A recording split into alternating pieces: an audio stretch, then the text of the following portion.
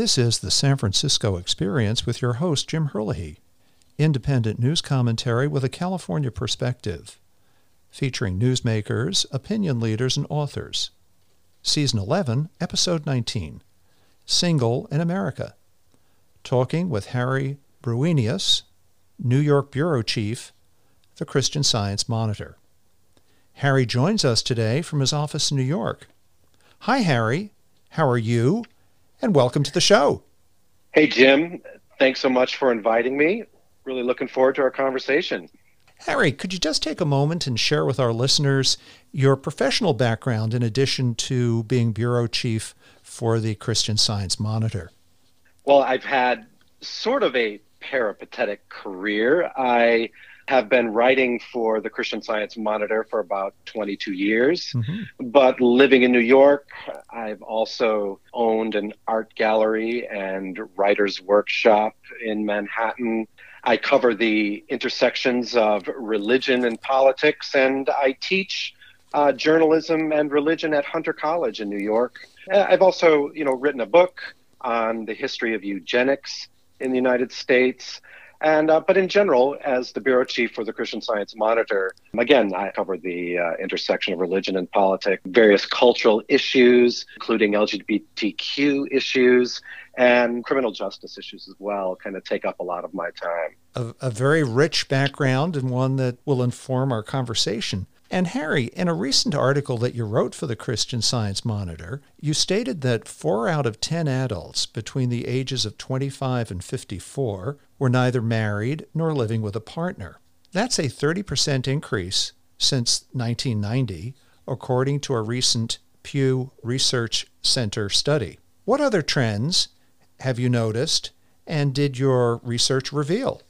It's actually a very, very complicated landscape, I think. And, this emergence of singles and they've called themselves solos a lot, is diverse and complicated and includes a variety of different types of people, not all of them who prefer to be single. Another figure that really caught my mind was the rise in single person households. About 30% of the country now are, if about half of the country of the adult population are single, the number of households is rising to almost 30% of total household share.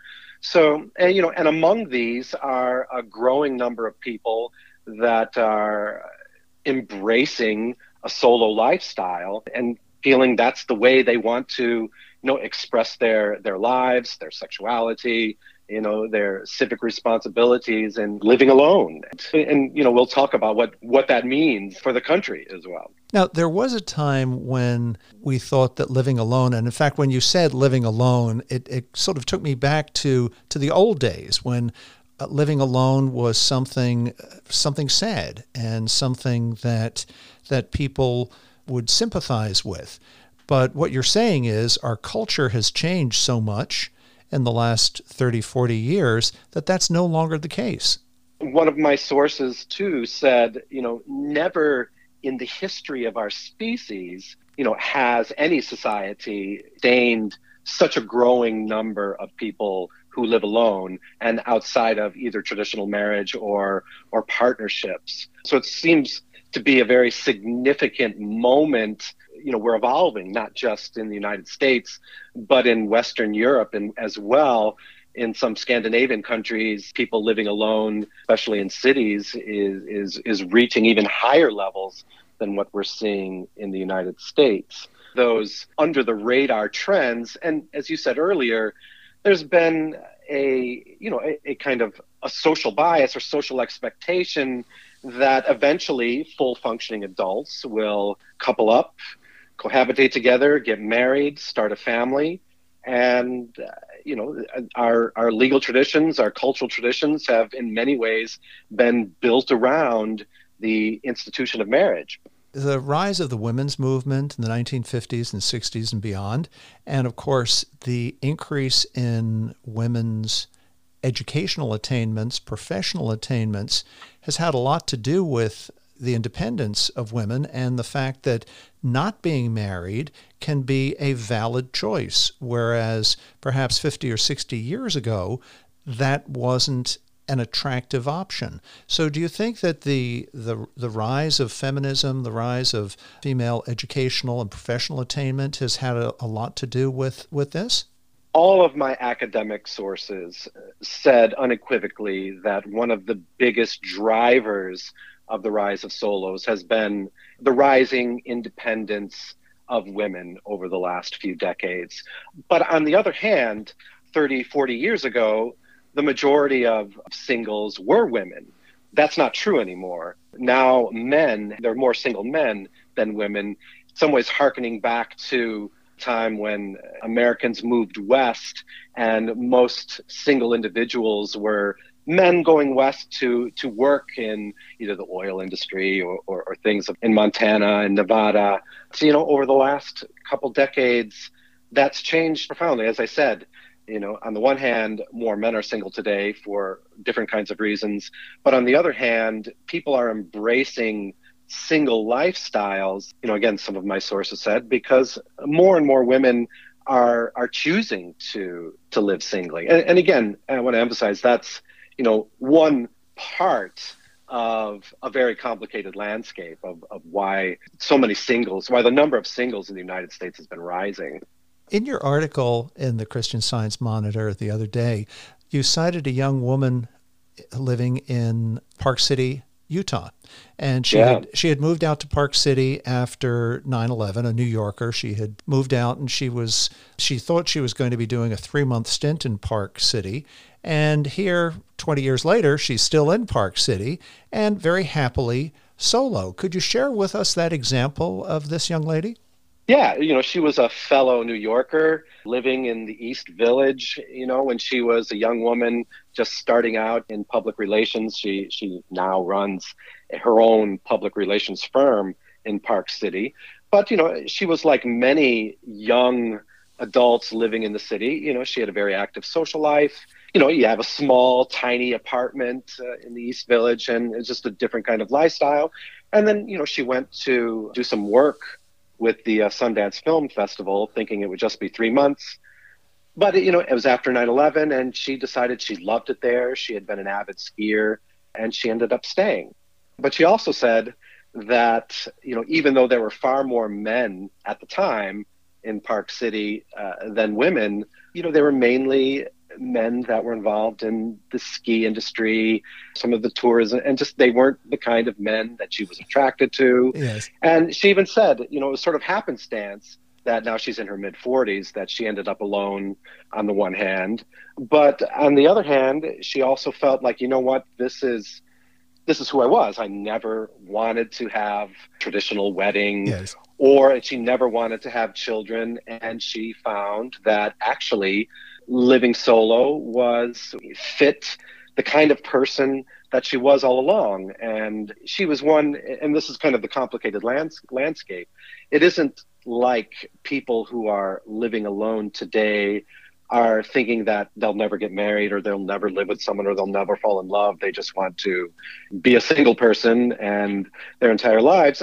She wasn't like that. She thinks, I've lived this way and I like it and I'm comfortable with it. And maybe someday I'll get married. Thank you very much. I'm perfectly happy living by myself. And, there's some of the literature out there at hand, but, people riffing on the old cliches about being a spinster and sort of mocking that old paradigm, especially if you're a single woman, in your 40s or later.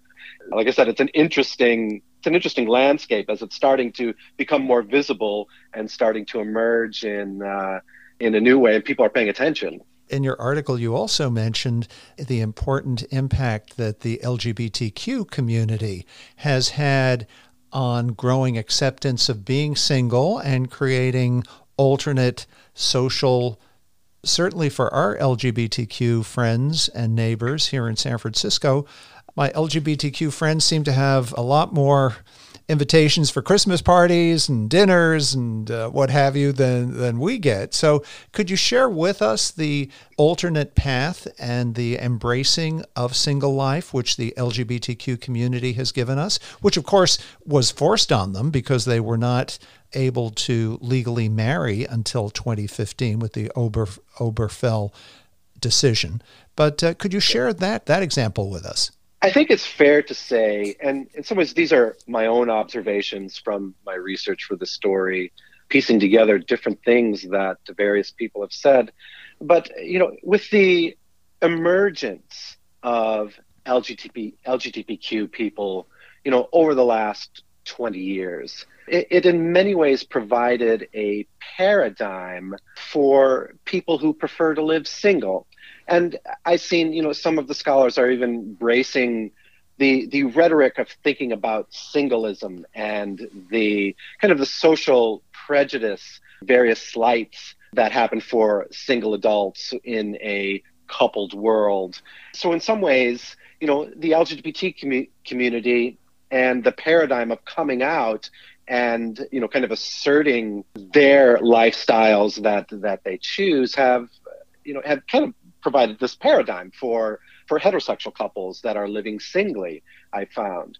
And the data now coming out shows that indeed, people who live single are more likely to be involved in civic projects, are more likely to care for family members, are more likely to have, kind of social lives that are robust and engaged in ways that, people who are married or coupled or in families that in an era where, most of your time is spent with your jobs and your family, leaving less time, I think, for this kind of civic engagement that you sort of described LGBT community in San Francisco. It's interesting. Justice Kennedy in the Oberfell decision made reference to the loneliness of the single life, and that marriage, of course, implying that marriage was not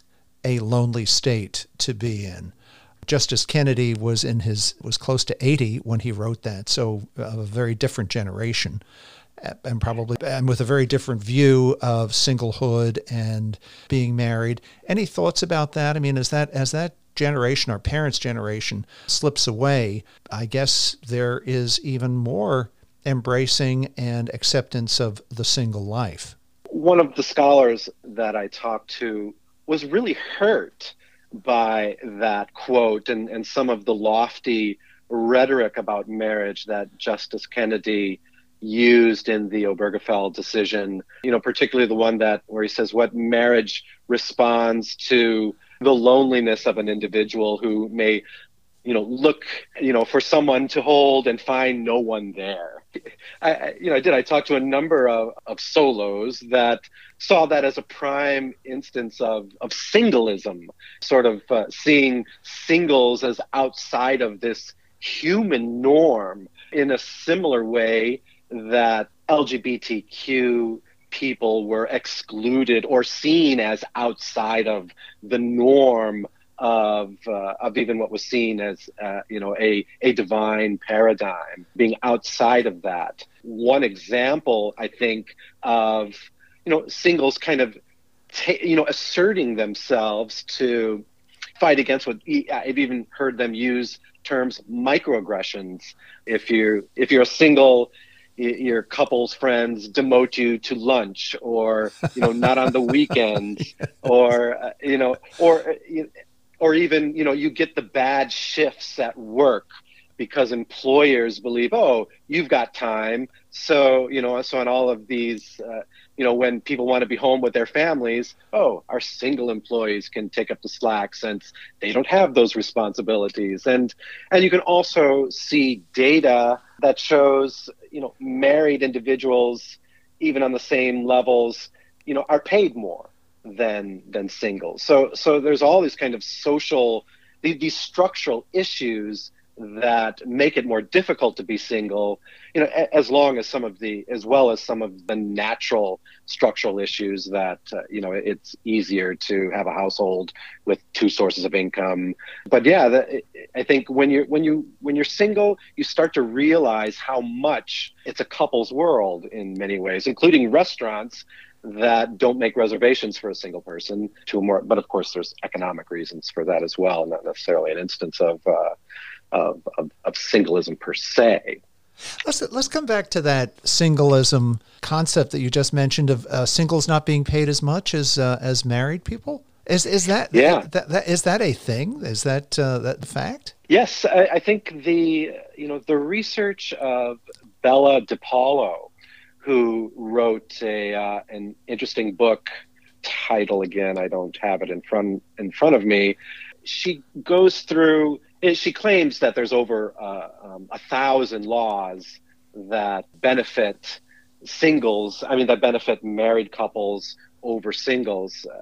That's including like Social Security benefits. Mm-hmm. Spouse will, be able to get their partner's Social Security benefits, or the higher, whichever one of the two was higher, you qualify for. Single people don't. LGBTQ people, no. Visitation rights with loved ones, hospitals, and various sorts of things that if you're not legally coupled to another person, you don't have those benefits. But I was surprised as well that you can see data that when there's a gap between employment positions, that those who are married and have families have higher salaries than those who don't, because there's this almost cultural expectation.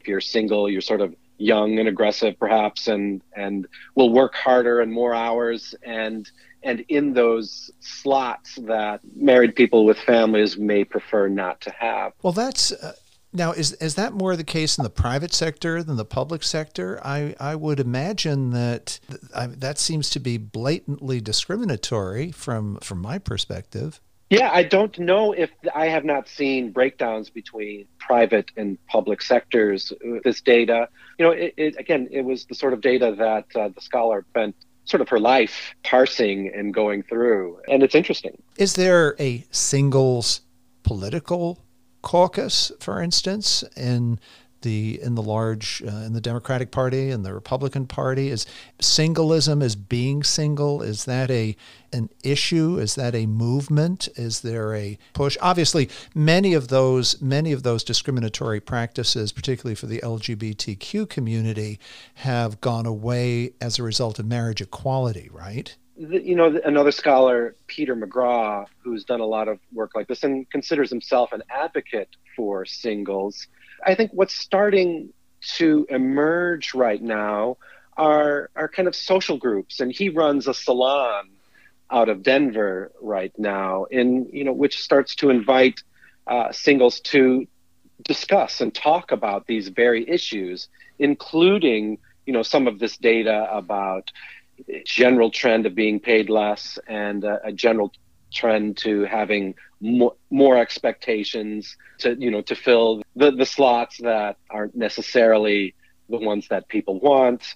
Professor DiPaolo too said, just maybe 5-6 years ago, she felt like she was alone when she would, intervene either on discussion boards or calling into shows and kind of point out some of this singleist, prejudice that's out there. But she said, recently more people are paying attention, more people are starting to galvanize about these issues. And so while I think there has not been a significant emergence of a political movement about this, I think it's starting to bubble up in various ways, like these salons, like the work and these books that are being written. A lot of it is relatively recent. Again, another scholar that I said that this is an unprecedented in human history to have a society with this number of people who live alone or who live singly or who aren't starting families. It's interesting that this particular singlist movement, which of course, as we said earlier, in the LGBTQ community, many of those issues have been addressed as a result of marriage equality. But in the broader non-LGBTQ community, and of course the broader non-LGBTQ community has also benefited from political activism, the social activism of the LGBTQ community in asserting these additional rights. Are there any other thoughts that you have from either Professor DeBello or from Graw who are to shed light on this issue of singleism? Well, I don't know if I should take this opportunity to pivot on some of the negative aspects about the rise in singles, particularly among working class men and people who would rather not be single, but are single for a variety of different reasons, socioeconomic, as well as the kind of culture that is emerging in the digital age, which is another, driver of people going solo. But at the same time, there's a lot more choices. People can connect online. People are holding out more. Millennials are waiting to get married and start families into their 30s. There are sectors of this growing trend of singles that are troubling, Peter McGraw told me, especially how working class, lower educated men that are involuntarily single, that again, could hearken some larger, social problems afoot, as it were. To the extent that with the emancipation of women and higher education levels for women, the need for a lot of women can simply make the decision not to be married. So as a result, I guess the available pool of single women to marry has shrunk.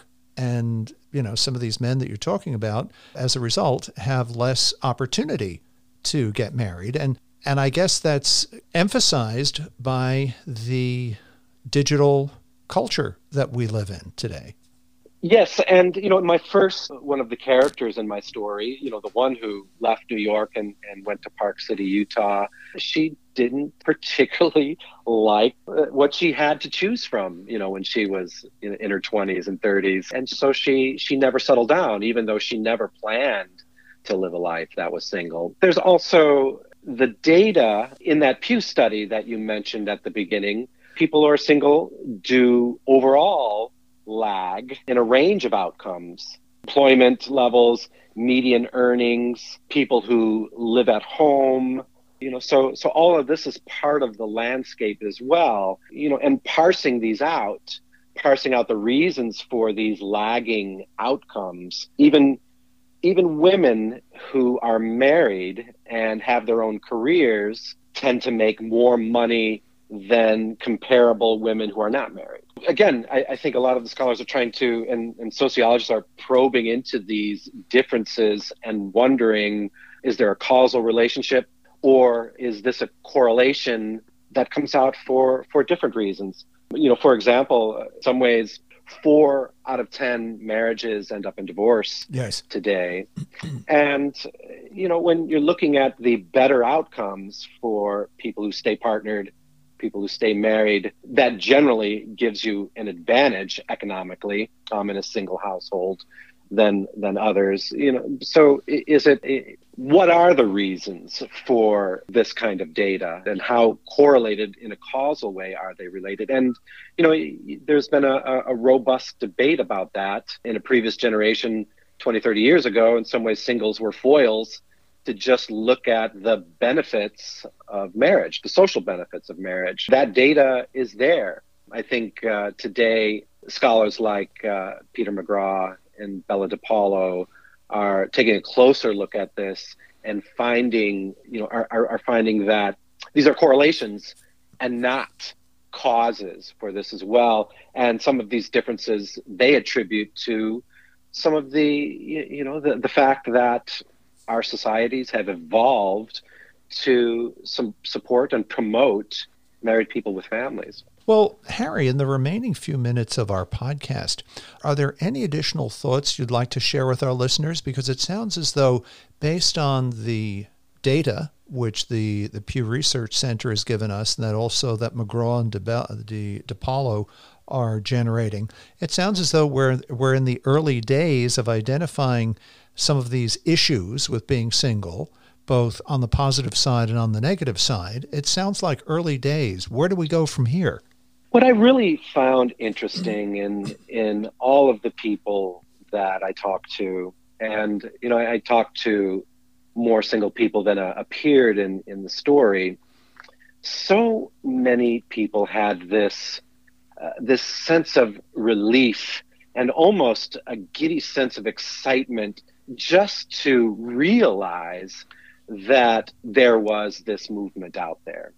And to see people talking about the slights that they felt, kind of the little, again, to use the language of microaggressions, kind of the little things that people have always felt, even divorced people, that facing the prospects of being single. And one of the characters in my story was one of these, kind of had a very devastating divorce, still good friends with his wife, and had a 10-year-old daughter that they were starting to co-parent, but in his own existential relationship with himself, as it were, he was scared and depressed and had no idea of what his life was going to be like. And he told me, the first thing I thought after my divorce was like, how am I going to find another wife? And when he kind of discovered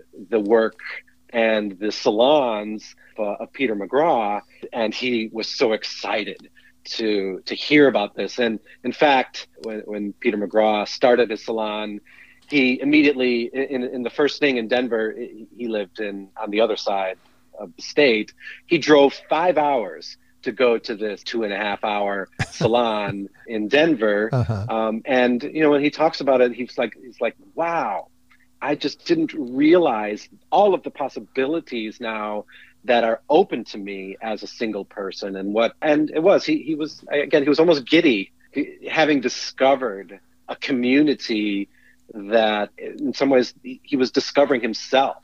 And I thought that was interesting. And it was one that a lot of the people that I interviewed, it was a theme, it was a theme of self-discovery. It's like, I don't have to be in a couple to be happy and fulfilled. And again, almost feeling that in fact, my, having a social life and a meaningful social life, being single, they were more able to pursue things that they had always wanted to do and were quite happy as a result. So again, a couple of divorced adults that I had seen that were really excited about the prospects of being solo. Well, Harry, in closing, is this subject, singleism, is this going to be a subject that you'll be covering in future articles for the Christian Science Monitor?